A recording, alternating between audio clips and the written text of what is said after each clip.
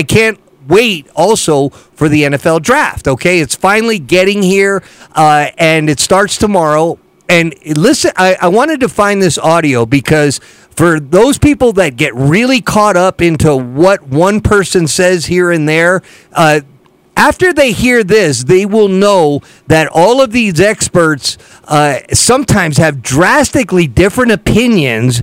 And in this case, one was right, one was wrong. It was Merrill Hodge, the former Steeler, and he was talking about drafting Johnny Manziel or maybe not drafting Johnny Manziel. And he was in a discussion. Stephen A. was in the mix there, but it was primarily with Skip Bayless. Yeah, it was the old days of First Take. Stephen A. still had a goatee. There you go. That was 2014. So here's where the discussion of Johnny Manziel and the variance and people's expectations of how he would be as an NFL player. I have not seen a game where he shows any sign of those qualities being able to transition to the National Football League.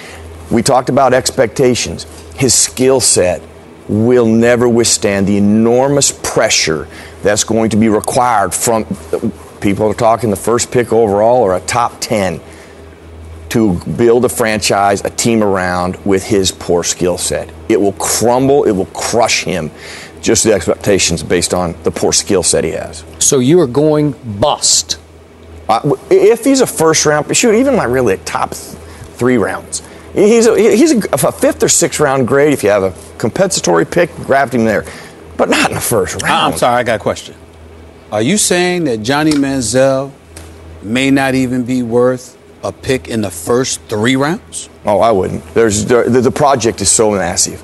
There are so many major flaws. So what are your thoughts about people who believe he should be the first overall pick in the draft? Listen, obviously it's not a perfect science, but I think people who will take him in the first round. I'm saying first overall. If you took him first overall, I would think that staff would be gone in 2 years, and whoever made that pick be gone in 2 years. You don't make that pick based on the other players that are available to you. You make that pick, we got to question your evaluating players and their transition and their ability to transition to the National Football League very highly. Well, there you go. And then if we continued to play, you would have heard Skip Bayless saying that that Merrill Hodge could not have been any more wrong. Merrill Hodge, with all due respect, you have never, ever been more wrong in your assessment of a football player than you just were about Johnny Manziel. Not only will Houston forever regret if they don't take Johnny with the first overall pick, but he won't be a bust. He's going to be a franchise player. He's going to be a star. He will make Pro Bowls. We cannot be more diametrically opposed here. And as opposed to Khalil Mack, I watched every play that Johnny played on television, not coach's breakdown tape. I watched every play starting with the Florida game in what was his redshirt freshman year, his first start in college football. And as you well know, he did play in the Southeastern Conference as opposed to playing at the University of Buffalo. And in his first year as a starter, when everybody doubted him and a lot of schools would not recruit him, especially the school that he wanted to go to his whole life, the University of Texas, Chip Kelly did recruit him to go to Oregon, and he committed there and then decided, well, if A&M will take me, I'll stay home. Nobody even thought he would start at A&M. By the way, it was a double whammy for Merrill Hodge because Houston did take Jadeveon Clowney out of South Carolina, who Merrill Hodge also called, quote-unquote, average. Okay, well, so what you're saying, because he ended up being average in his career. Yeah, it was. I agree. He never lived up the expectations. Okay. Now, to be fair to Jadeveon Clowney, let's go ahead. Just to be fair to Jadeveon Clowney, well, so much of the hype around him had to do with one play anyway. That hitting that against Michigan in that bowl game was the reason anybody even knew about Jadeveon Clowney, or at least in the masses. Well, the reason I knew about Jadeveon Clowney was because he looked like completely different than just about everybody on the field when he played. But let's get back to this.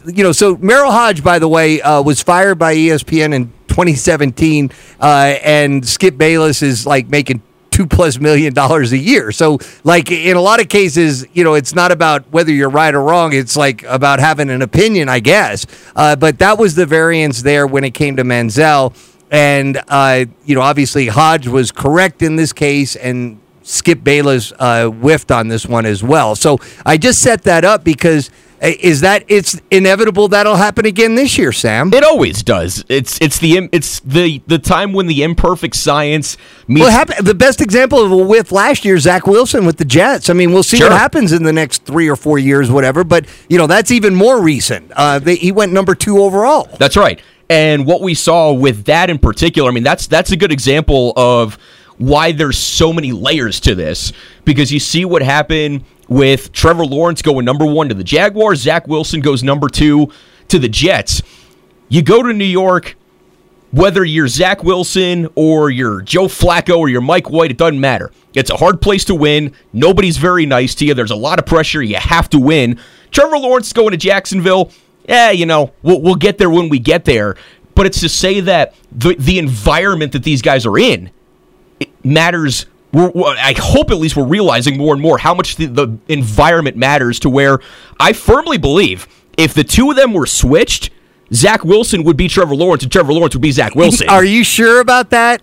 I find it hard to imagine that Trevor Lawrence would not have succeeded like wherever he was. I will agree with you that where they go factors into all this, but in that particular situation there, Trevor Lawrence, Zach Wilson, I don't think you could flip-flop them, but I think in some cases there are where you could flip-flop them. The only reason I do is because there's such a difference. Look at the interception numbers when Trevor, and look, nobody in the league should be compared to him, so I'm making it clear that I'm not comparing the two, but when a person who should not be coaching an NFL team was coaching him, the numbers were what they were. When Doug Peterson comes in, the numbers were what they were. Robert Saleh, we're still kind of figuring out what he is and how he's going to be as an NFL head coach. Okay, well, look at the difference in stature, and from people talked about Trevor Lawrence being like a generational type of quarterback. Zach Wilson had a lot of things to like about him coming out of BYU, but Trevor Lawrence was the ones they said he's like going to be like Andrew Luck, and then whoever the one, just guys that were, you pencil them in for 8 or 10 years, and until they retire mysteriously like Andrew Luck did, you could just count it. I don't know, but that's what makes this whole thing fun. And since you were talking about quarterbacks, there's all kinds of discussion about these 4 quarterbacks that are expected to be drafted in the first round. Yeah, and that guy this year who would be in that category of Johnny, we don't think he's going to be. We hope he's not going to be. But of all the guys in the first round, that guy this year would be Anthony Richardson from Florida. Okay, who's got the biggest swing on him, if you will. So the 4 guys, I guess I should, Bryce Young out of Alabama, yep. C.J. Stroud out of Ohio State, Anthony Richardson, who you're talking about, out of Florida, and then Will Levis out of Kentucky. And then you could also mention Hendon Hooker out of Tennessee. A couple of things about, if you watched him play, you're probably going to be surprised. He's 25. He's 25 years old. I think when the season ends, he's going to be 26. I saw him play, and I thought he was very youthful. I thought he was like in his junior year. What do I know? But he's on the outside kind of looking in, because these other 4 guys I mentioned appear to be all going to be drafted in the first round, with Young going first, Stroud going second, Richardson going third, and Levis going fourth. And do you really think it'll be? What percentage chance do you think it'll be that it won't be in that order? No, it'll probably very be small. Very small. It'll most likely be in that order, unless there's some kind of surprise, i.e., when the Niners traded up to get Trey Lance a couple of years ago. Unless something like that happens, and we're not hearing anything of remote possibility that it will, most likely that order. All right. So people around here, and it's with the uncertainty of so many players. There's what, 32 players drafted in the first round, Sam? There'll be 31 this year because the Dolphins don't have a pick. I bet you there are 50 guys that I bet you there's 50 guys that are whose names are going to be floating around at different things depending on where other guys go and the needs of these teams. I really believe that. And, I did a breakdown on the different positions. Okay, we mentioned these are just on projected picks, and we know what that can lead to. But quarterbacks 4, O lineman 5, D lineman 8, linebackers only 2. 5 secondary guys, 4 wide receivers, 2 tight ends, and 1 running back. So of the 31 positions or the 31 picks, I see a total of 7 of them. Or no, I'm sorry, 11 of those 31 picks are kind of like the specialty offensive positions. 4 of those are the quarterback position, but outside of the quarterback, now you're down to 4 receivers, 2 tight ends, and 1 running back. Man, that's a big difference from back in the old days. So people around here, Cowboys, Broncos, what do you envision? Let's start with the Broncos, Sam. Okay. What are you hearing? Broncos, it's still going in a lot of different directions. I mean, the Broncos always need offensive line help because that's been a big weakness for them, and part of the reason I still think why they've had so many problems at quarterback is that offensive line's been a weak link, and at this point in his career, you can't ask Russell Wilson to keep bailing out a bad offensive line. If I'm the Broncos, that's where I'm going, and you have a good shot at it because, like you said, this is a deep class, especially in the first round for offensive line. You can never go wrong with getting him more guys to get the ball to as well. Certainly wide receiver. Broncos win Patrick Surtain in the secondary a year or two ago, but I think with that depth at O-line that you just went through, that's probably where I would go because he's. So what happens with the Broncos going forward is so centered around Russell Wilson. And then when they go shop for those kind of players, they usually shop at the big stores. I see Ohio State in there. I see Georgia in there. I see Tennessee in there. Who else? Another offensive lineman. Where else? Oklahoma. There you go. Yeah, so they're not going obscure schools when they're going for these offensive linemen here, Sam, and they're going to the big box stores and those big old programs. Okay, so you went over your bottom line on the Broncos offensive line help. Anything to give the fans optimism, the offense and Russell Wilson will be better. But there is some people that are wondering if they need help at the specialty positions. Your thoughts on that? Well, that's why it's going to be interesting because this will be the first draft with Sean Payton, with the new ownership group, and we've seen that they're sparing no expense. They might want to go flashy. I mean, ultimately, it's up to Sean Payton and the general manager, and they're going to do what's best for the football team.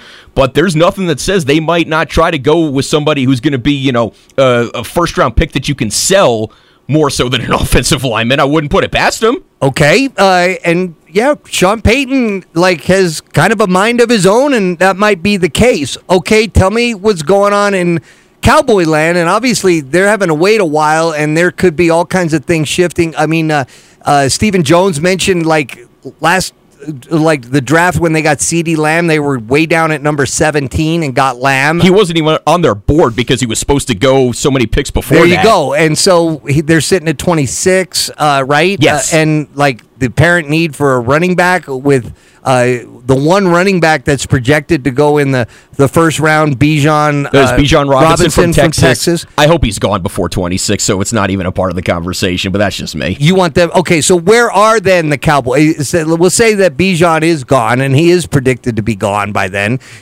So where do the Cowboys go from here, man? I mean, there's a lot of pressure on them to quit just picking defensive players, and I know CeeDee Lamb was an offensive player, but the people are saying, hey, we need some sizzle to this offense, Mr. Jones. It's probably going to be offensive line for the Cowboys too, most likely, just with how that went last year with Tyron Smith being hurt. You almost have to count on Tyron Smith. Unfortunately, at this point in his career, is going to miss some games. They tried to bring in.